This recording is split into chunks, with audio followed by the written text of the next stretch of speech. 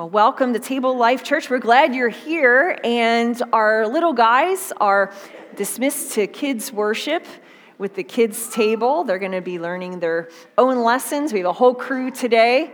Many who are with us at bowling day yesterday. Unfortunately, I wasn't able to make it, but I heard it was a lot of fun. So we have some expert bowlers that are going out to kids' ministry today. They could teach some of us. So go ahead and watch this.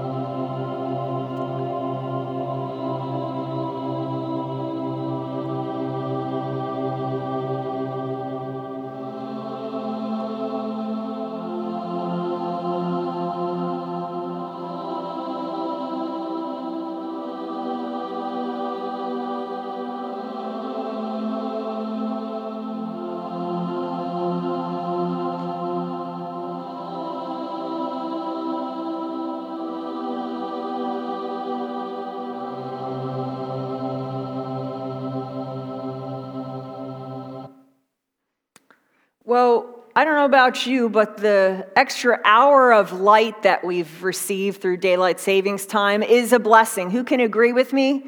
Anyone like when you're leaving the office or coming home or whatever, and it's not dark out already? Maybe you go for a walk at night. It's that kind of thing. It's just the mornings that kind of get you, right?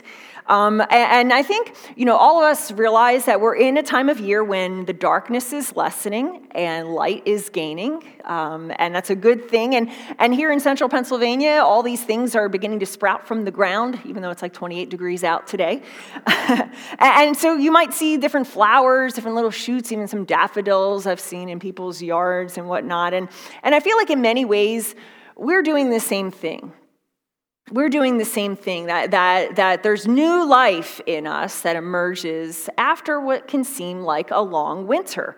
And I think the springtime helps us to understand in a new way, really the promise of the new creation and the new life and resurrection of Jesus, especially as we head towards Easter. Well, we're in our fourth week today of our sermon series, Eyewitness. And that was a little video you just watched that we've been looking at firsthand experiences of people who were there, who knew Jesus, met Jesus, especially during those 24, 48 hours before Jesus' crucifixion.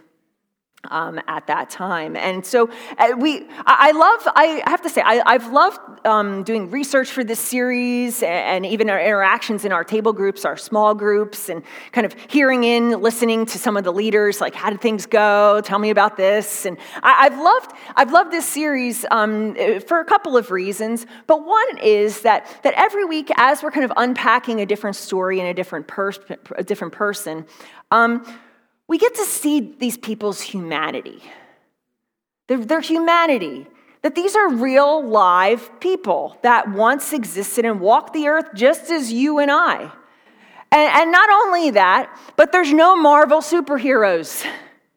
There's no perfect people. These are real people that wrestle with lots of the same questions that you and I do.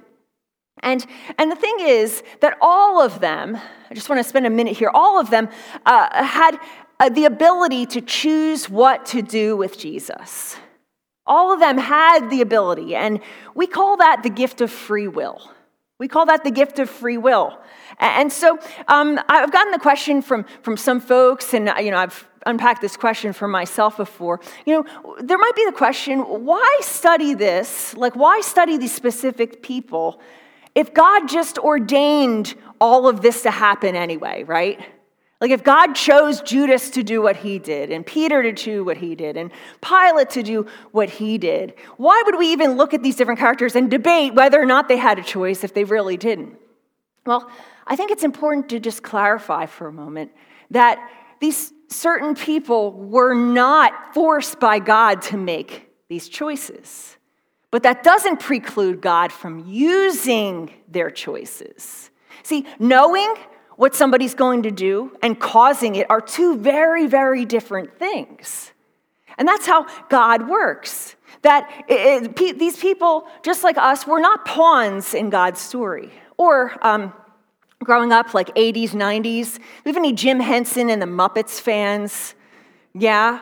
Like, we're not puppets. We're not Kermit the Frog, that just kind of lies there until, I hate to break it to you, but somebody picks him up and makes him talk and that kind of thing and does as the writer has planned. God didn't design us that way. That God gave us free will. But at the same time, God also has this thing called omniscience, which is a big word to say all-knowing. God knows the beginning and the end, the future. He kind of reads history like I hold up this piece of paper from start to finish. And free will and God's all-knowing are not mutually exclusive. That you can hold the two things at the same time. So we also have to emphasize, too, that if we're saying that God caused, Judas to betray Jesus and Pilate to do what he did and wash his hands of the situation, if we say that God caused those things, we're actually saying God is the author of evil. And God is the author of wrong. And we know that God is a loving God who does not cause evil and didn't cause Judas or Peter or Pilate or even Barabbas, but rather he used them. He used them and their decisions for his own purpose. And there's a difference there. There's a difference. And I know in the Big C church, there's certain traditions that emphasize free will, and there's certain traditions that emphasize predestination or God's chosen nature. And we tend to align here at Table Life Church with the kind of the free will camp, the Arminian or Wesleyan, just for those of you that are interested in that kind of stuff. And so maybe you grew up in a background that talked about, how God has ordained everything and chosen certain people and that kind of thing. But I look at this story and I see that God's work is not limited by people's choices.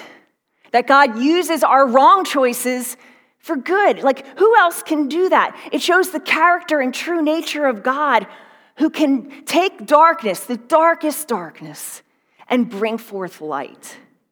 So just saying that, last week we talked about the story of Barabbas, the one who was chosen over Jesus, the other person who was let free instead of Jesus. And today we're going to explore a different person in the story of Jesus. And before we get to him, I want to just kind of set the stage for you from a personal experience of mine. And so it was the summer of 2002. And I was in college at the time, but it was the summertime, so I was home and working at a day camp. And I had, of course, many friends from high school that I'd stayed in touch with and got together with at different times.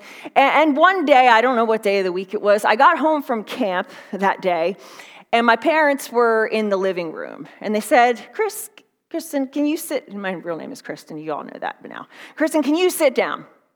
Can you take a seat? And I just looked at them, and I knew something was wrong. Well, they shared with me that several friends of mine from high school had been on a trip in Canada, and they were in a van, and they were driving around like a mountainous area. They blew a flat tire. They went over the side of the cliff. 2 of them out of the 4 were killed. And these were guys, there were 4 guys they were really close with. We used to go Christmas caroling, a whole little group of us from the band and the choir. We would camp out at Starbucks in the corner at Christmas time and sing songs, and people give us free hot chocolate. And we were close together. We watched movies together, played sports together. 2 of those guys died. And they were freshmen in college. I remember sitting there, my parents telling me this, of course, and what do maybe you've received news like that at some point. It was just such a tragedy. And I remember just my heart sinking and thinking, I'll never get to see Dave again. I'll never get together with these guys. Fortunately, one of my friends did survive that, and he lives today. And it's, of course, it's an awkward thing to go back and say, do you remember this and remember that? But I just remember that moment of sitting on the couch and just having my world kind of collapse for a second. And I remember also thinking about God in this situation. Growing up in the church, growing up in the Catholic tradition, I remember thinking, about God's role and what God was doing through this. And so just forgive my kind of blunt question to you today, but have you ever felt let down by God?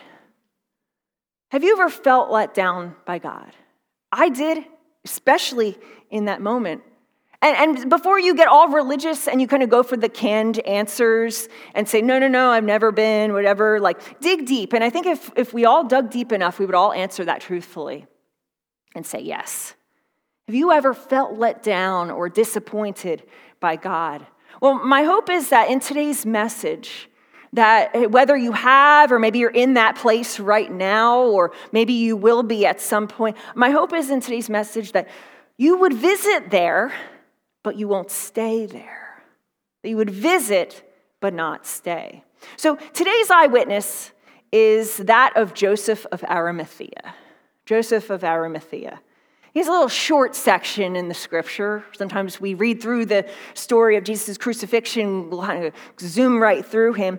But let me just talk about him for a couple minutes. He's not to be confused with Joseph, the son of Jacob from the Old Testament, or Joseph, Jesus' earthly father. That's not him. Joseph, he plays a really kind of subdued role, but it's kind of profound when it comes to Jesus. See, this Joseph did the unappealing work of burying Jesus. He did the unappealing work of burying Jesus. And in this little snippet, this story of Joseph had to learn how to bury things without giving up. He had to learn how to bury without giving up. And at this point in Scripture, that in the story, Jesus has been through a lot. And we talked about the story of Jesus being arrested and then condemned, and Pilate washing his hands of the situation and letting the people choose. And then he's beaten and he's mocked. And then he's crucified. And he's left to die on a cross. And this is where Joseph of Arimathea enters the scene. And we're going to look at Mark's gospel today, Mark chapter 15, looking at verses 42 to 47, tells Joseph's story here. It's in your worship guide. It's also going to be on the screen for you to follow along. It was preparation day. That is the day before the Sabbath. Take note of that.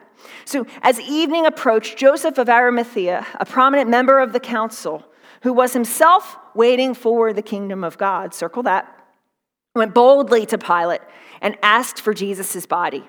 Pilate was surprised to hear that he was already dead. It usually took like 3 days. Summoning the centurion, he asked him if Jesus had already died. When he learned from the centurion that it was so, he gave the body to Joseph. So Joseph bought some linen cloth, took down the body, wrapped it in the linen, and placed it in a tomb cut out of rock. Then he rolled a stone against the entrance of the tomb. Mary Magdalene and Mary, the mother of Joseph, saw where he was laid. So you look at the story and you kind of think like now talk about your all-time letdowns in life. Really, you kind of see that here. But it's here where Joseph steps out of the shadows. And it makes you kind of wonder, at least I wonder, how many others like Joseph were there? Kind of these secret followers of Jesus on the margins, on the fringes. How many others were in Joseph's spot? But you imagine the scene. So let me just kind of illustrate this for you. The Sabbath is coming, holy time when the Jews abstain from work and doing things. And so Sabbath is coming and something had to be done. See, Jesus' body is on the cross. It's still hanging there. And the thing is, if nobody took charge of Jesus' body, you know what they did with the bodies that were people that were crucified in the first century?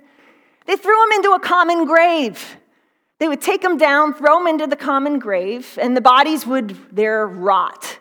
And there's a specific place in Jerusalem that's called the Valley of Hinnom, the Valley of Hinnom. And it was a place in the Old Testament when there was defilement would take place. It was a place of crime. It was a place where you just didn't want to walk in the dark of night. But during the time of Jesus, it had another name. And you might have heard this name before. It was called Gehenna, which is also likened to a word that we use in the English language. Anybody know what that is? Hell, yes. So basically the story is Joseph saves Jesus' body from going to hell. Truthfully, that's really what's happening here. So this is the valley that was really Gehenna, called the Valley of Hinnom. That was where bodies were thrown after people were crucified. And of course, when it comes to Joseph, we all know, hindsight 2020, we can read the rest of the scriptures. We know the story, how it goes, what happens on that third day. Jesus rises and the tomb is empty. But Joe didn't know that. He didn't know that. He didn't know that. And the thing is, Jesus very well could have risen from Gehenna. He could have probably been a little bit dirtier, I would suppose, and have maybe like parts and pieces and that kind of thing. And that would have been an amazing thing. And that's not outside of what God could have done. But the thing is, later in the story, that would have been very explainable. Let me talk about what I mean here. That if his body had just been thrown into the pit, it would have been very explainable to say, well, the disciples just went and they took it, or somebody did something, or he wasn't really dead in the first place. And it would have just been very, very obvious that he never died in the first place, or his body had been taken if that had been the case. See, the interesting thing is, Joseph wasn't thinking about that. He wasn't thinking about that at all because he wasn't expecting resurrection at all. Nobody was. Think about that. None of the disciples, nobody who followed Jesus actually believed Jesus was going to rise from the dead. 0%. There was nobody waiting. There was nobody counting down like, okay, Jesus, you got another couple hours here. Okay, we're going to have like a little camp out, like you do when the new Chick-fil-A opens. We're going to camp out, wait for it to open, and okay, something's going to happen. If we put him in the tomb, then we're going to wait and have the camp out. There was nobody doing that. They believed it was done. Game over. Go home. He wasn't right. Nothing is going to happen. He was killed. Nobody believed in the resurrection, including Joseph. So who was he? Who was he? Well, Joseph of Arimathea. Arimathea is the town where he was from, 20 miles northwest of Jerusalem. Arimathea means heights, so I'd assume he was not afraid of them. But he was also on the Sanhedrin Council.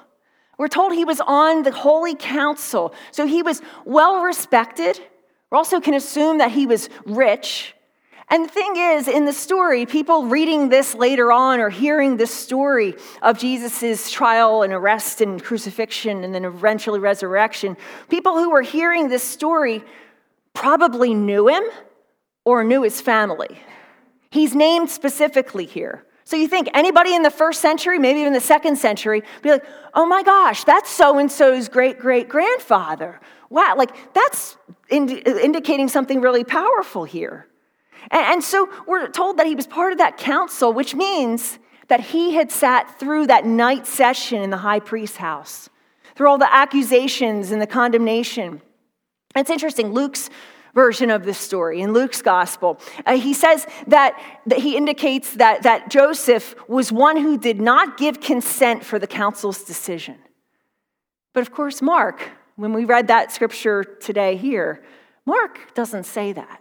He leaves us to decide, what did Joseph vote on? What did he do?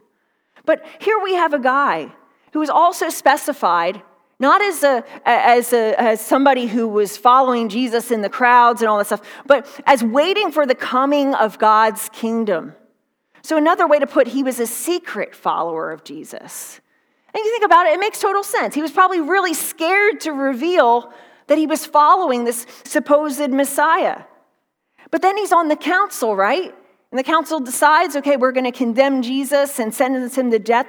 He also has to stomach the whole scene. He watched Jesus die on the cross. But then what does he do? What does he do after Jesus dies? Rather quickly, by the way. Usually, like I said, it took 2 to 3 days for somebody to die, mainly of asphyxiation on the cross, on their crosses. But what does he do? Well, he musters courage to ask for the body. He musters courage to ask for the body and then bury it. And think, what's going through Joe's mind as he's getting prepared to do this? Think, what does he do? What is going through his mind as he's holding the lifeless body of Jesus after Jesus' body, he takes it down? Think about this. This is the Jesus that he had watched from a distance, the Jesus who had walked on water, who had made the blind see, who calmed storms, who turned water into wine. He brought other people back from the dead. Joseph had to have expected so much more, but it didn't happen. It didn't happen. So in a way, Joseph had to bury his expectations of Jesus when he buried the body. And last week with Barabbas, we talked about our expectations of Jesus and how many people at their time wanted Jesus to come in and to put the Romans in their place and to raise up an army. And of course, we talked about that last week. So this week, I want to ask you a different question. And that question is, what are we to do when God fails to show up or deliver? What are we to do when God fails to show up or deliver, or we feel like he has done something that is not what we thought? You know, I know what I did, back to my story, when I questioned, like, why did these two friends of mine, why did they die? I ran, I cried, I questioned, I gave up. But imagine Joseph, right? Joseph did not become a hero who everybody praised, because he actually didn't have very much faith in Jesus at all at this moment. In fact, he didn't have any more faith than anybody else at the moment. But the difference is he responds differently. He responds differently. See, in just a few verses of Scripture, Joseph shows us what to do with those expectations, when those things don't happen, or when we think that, okay, God has failed us in some way. And I think his story reveals some life-altering truths here. And the first is to do what's honorable. To do what's honorable. When things don't happen as expected, whether it's with God or something in life, to do what's honorable. See, starting with honor, when you start with honor, it prevents bitterness and disbelief. See, in a moment when Joseph could have just thought, like, why didn't you save yourself, Jesus? Like, or maybe he could have blamed everybody else or himself, right? We don't know how he chose or what he voted on that council. But in the moment, Joseph instead does what is honorable. And John tells us this. In his version of the story, he says, later Joseph of Arimathea asked Pilate for the body of Jesus. Now, Joseph was a disciple of Jesus, but secretly, because he feared the Jewish leaders. With Pilate's permission, he came and took the body away. See, as far as Joe knows, Jesus is dead. Jesus is dead at this point. And it's really important, too, to note that Pilate confirms this. Pilate confirms it. Then he sends somebody to go check. Can you go make sure that the guy's dead first before we take him off? And this was especially important. The reason why the gospel writers include these kind of details that, once again, we kind of gloss over or zoom through, the reason it's important is because later believers encountered lots of people who quoted that Jesus really didn't rise from the dead because he had never really been dead. And so he's been checked twice already, probably more than that. These guys, the centurion, would have looked for signs of life. Because the last thing that they want to do is to take down somebody who's not dead, right? Being crucified is supposed to take your life. But the whole thing is that Jesus' messiahship goes out the window for Joseph.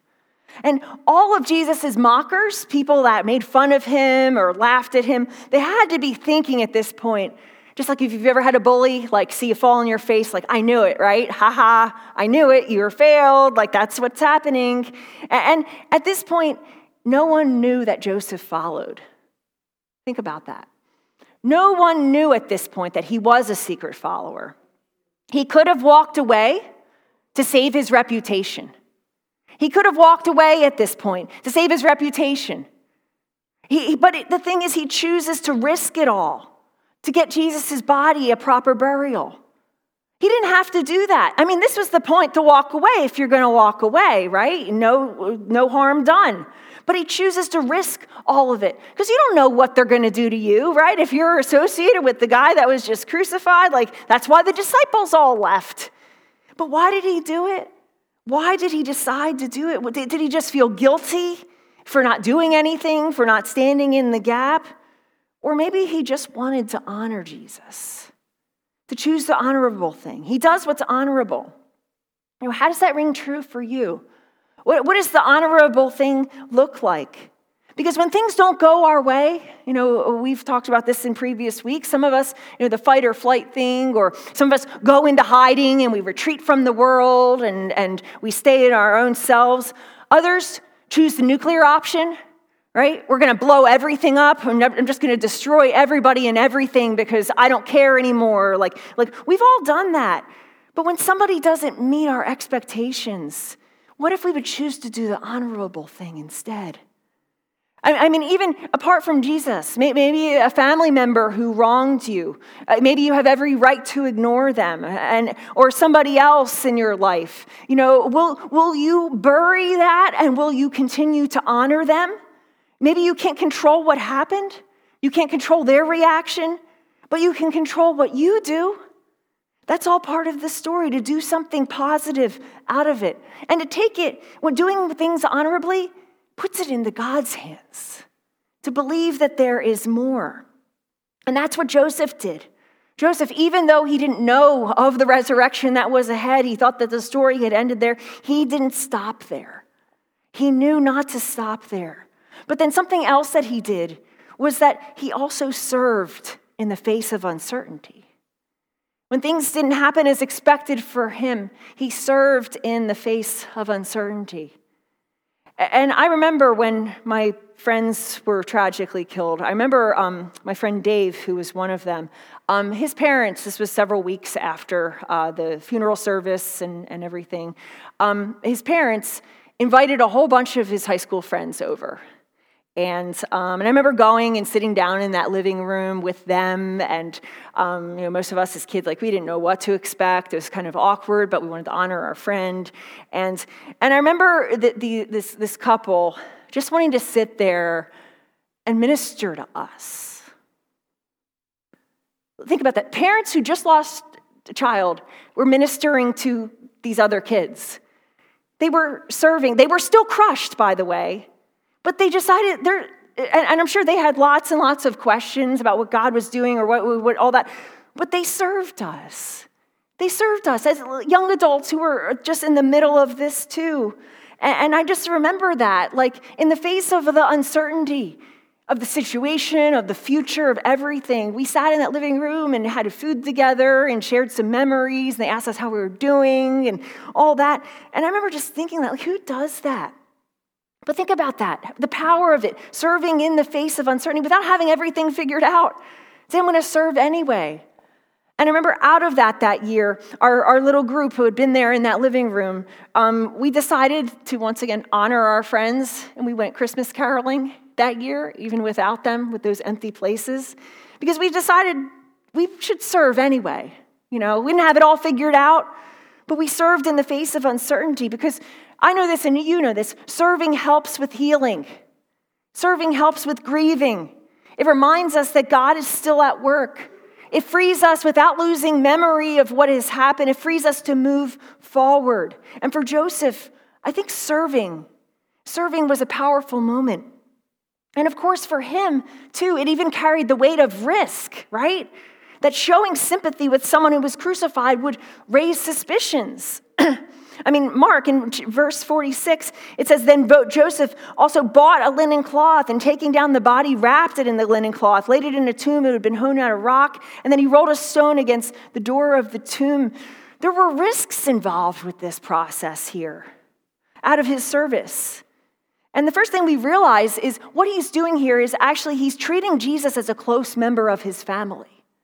He's treating Jesus as a close member of his family. See, by tradition, the senior male of a relative, senior male relative of a crucified person, so say somebody's crucified, their senior male relative, so maybe their father, in this case, Jesus' earthly father is passed, but that relative is obligated to deal with the body. That was the custom. That was the tradition. And doing some research, it's very interesting. There's some crazy stories out there that actually, this is a side note, that talk about Joseph of Arimathea as being Jesus' uncle because of this. We don't know that, and there's lots of crazy stories. There's a really crazy one that the Brits have this, by the way. They talk about how Joseph of Arimathea, this is not in the Bible, so please don't quote me on this, but about how when Jesus was a boy, Joseph of Arimathea took him on a little trip to the UK. I'm serious. You can look this up. And they went to Great Britain, and they walked around, and there's spots that he went to, and then they came back, a little trip there. And then after the crucifixion and resurrection, Joseph of Arimathea, he went back to Britain. He had just had a thing for Britain. And he brought them the chalice that Jesus had drank from, and he goes back to this place. You can visit those places, by the way, that so say, but there's crazy stories. There's crazy stories all around of this about of Jesus and Joseph. And I don't necessarily believe that, but I think more so, and this is kind of my take on this story, was that why did he treat Jesus as a close member of his family? I think because he knew that Jesus had no one. He had no one. So he stepped in. He stepped in. The law said that you can't let the body hang overnight. That would go against Jewish law. So he treated Jesus as a close member of his family, but then also we have to recognize that he took a risk in becoming ritually unclean. That in the Jewish faith, that you can't engage in Sabbath practices if you touch a dead body. And what's this the day before, or the night that's going to start? Sabbath. Sabbath is about to start, so he's basically sacrificing his own participation in the Sabbath. He's choosing to become unclean by honoring and serving Jesus.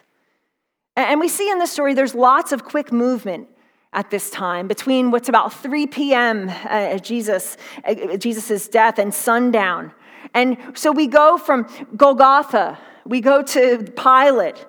We see that Joseph, he goes to Pilate and he asks for permission, and then Pilate, what does he have to do? He has to go send somebody to double check and then wait for that to happen and make sure Jesus is dead. And then Mark kind of makes that a point, of course, to show that Jesus was really dead, to kind of squelch those later rumors of Jesus still being alive and that Joe had revived him in some way. But then finally, when everybody agrees that Jesus is dead, right? Everybody finally agrees he's dead. Joe can finally go and take his body off the cross. But what does Joe also do? He's smart. He goes through, while he's going through the city, he buys a shroud. And in Jerusalem, there's markets everywhere, so he buys a cloth on his way, and he goes, takes the body, and finishes the job. And the burial would have had a kind of two-stage burial, a little bit different than how we bury today. This is an illustration of, the inside of a tomb, a family tomb. And what you would do is that first the body would be wrapped up. And then ideally you would not just wrap the body, but then you would also add some spices to it so it wouldn't be so stinky. And you would lay it on this kind of shelf that's in the tomb there. And then you would leave the body on the shelf in that room. And after about 1 to 2 years, you would come back and the body would be all decayed and everything. And what would be left would be bones. And so what you would do is go back into the tomb, take the bones, collect them, put them in a little box, and you see those other little enclaves there. You put them in the bone box called an ossuary, and then put that in the family tomb. And then guess what? The little ledge there would be for the next body. So this was a communal tomb here. And so we see in the story, though, the burial is only halfway done. Not even that, a quarter of the way done. Because all Joseph has time for is the wrapping. He doesn't have time to do the second part before leaving the body there. He only wraps the body. He has no time for the anointing. So he leaves the tomb, and we're told in verse 47, Mary Magdalene and Mary, the mother of Joseph, saw where the body was laid. And that's an important detail we'll get to next week. But Joseph easily could have gone home. Joseph easily could have gone home and left, but if we looked at the entire scripture, we read 6 action verbs in the scripture that detail how he served, what he did. He was devastated, but he chose to look beyond himself for that moment. And the thing is, service is not medicine, or it's not cure for loss. And I believe that we fully need to grieve and experience sorrow, but I think there is a path out of relentless grief and anguish to not quit serving, to not quit serving. And even among our spiritual disciplines that we participate in, there's going to be days that we feel like we're going through the motions when we're not feeling it. Some days you don't do it out of faith, but you do it out of obedience. And that's okay. Because I think Joseph shows us, I think the most important piece here is that when those unexpected things happen, that we also need to patiently perceive the possibilities. To patiently perceive the possibilities. Martin Luther King Jr. once said, "We must accept finite disappointment, but never lose infinite hope." Accept finite disappointment, but never lose infinite hope. Hope allows us to keep our eyes open for a glimmer of light that's in the distance. And see, because of what Joe did, of what he took the time to do, of what he took the risk to do, of course, we know it sets the stage for what comes later. But at this time, Joseph had no idea. No idea. He didn't see the resurrection coming because nobody did. And I think that makes us to ask the question to ourselves, are there possibilities that we don't see coming? Are there possibilities about God? I think this reveals the truth about God, that God isn't in the business necessarily of meeting your and my expectations, but what he is in the business of is redeeming them. And resurrection always requires a burial. Resurrection can't happen without a burial. And I think there's some things that God calls us to take on, but I also think there's some things that God calls us to give up. And that we need to bury and let God do it a different way.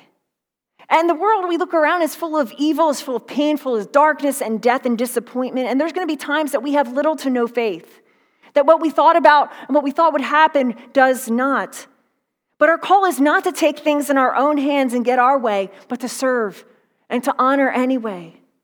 To perceive the possibilities. To do what's honorable in the face of uncertainty, no matter what. And to watch for what God might do. To trust that even if we don't know what it is or what it looks like, that there is a next chapter. But the starting point that Joe shows us is a burial. A burial of our expectations, sometimes even our dreams. Many times we think that bury means to deny or hide or not think of, but that's not the kind of burial I'm talking about. The kind of burial I'm talking about here is to let it rest and trust it to God. To let it rest and trust it to God. Resurrection requires a burial. So wrapping this up today, what is it that you need to bury? What do you need to bury?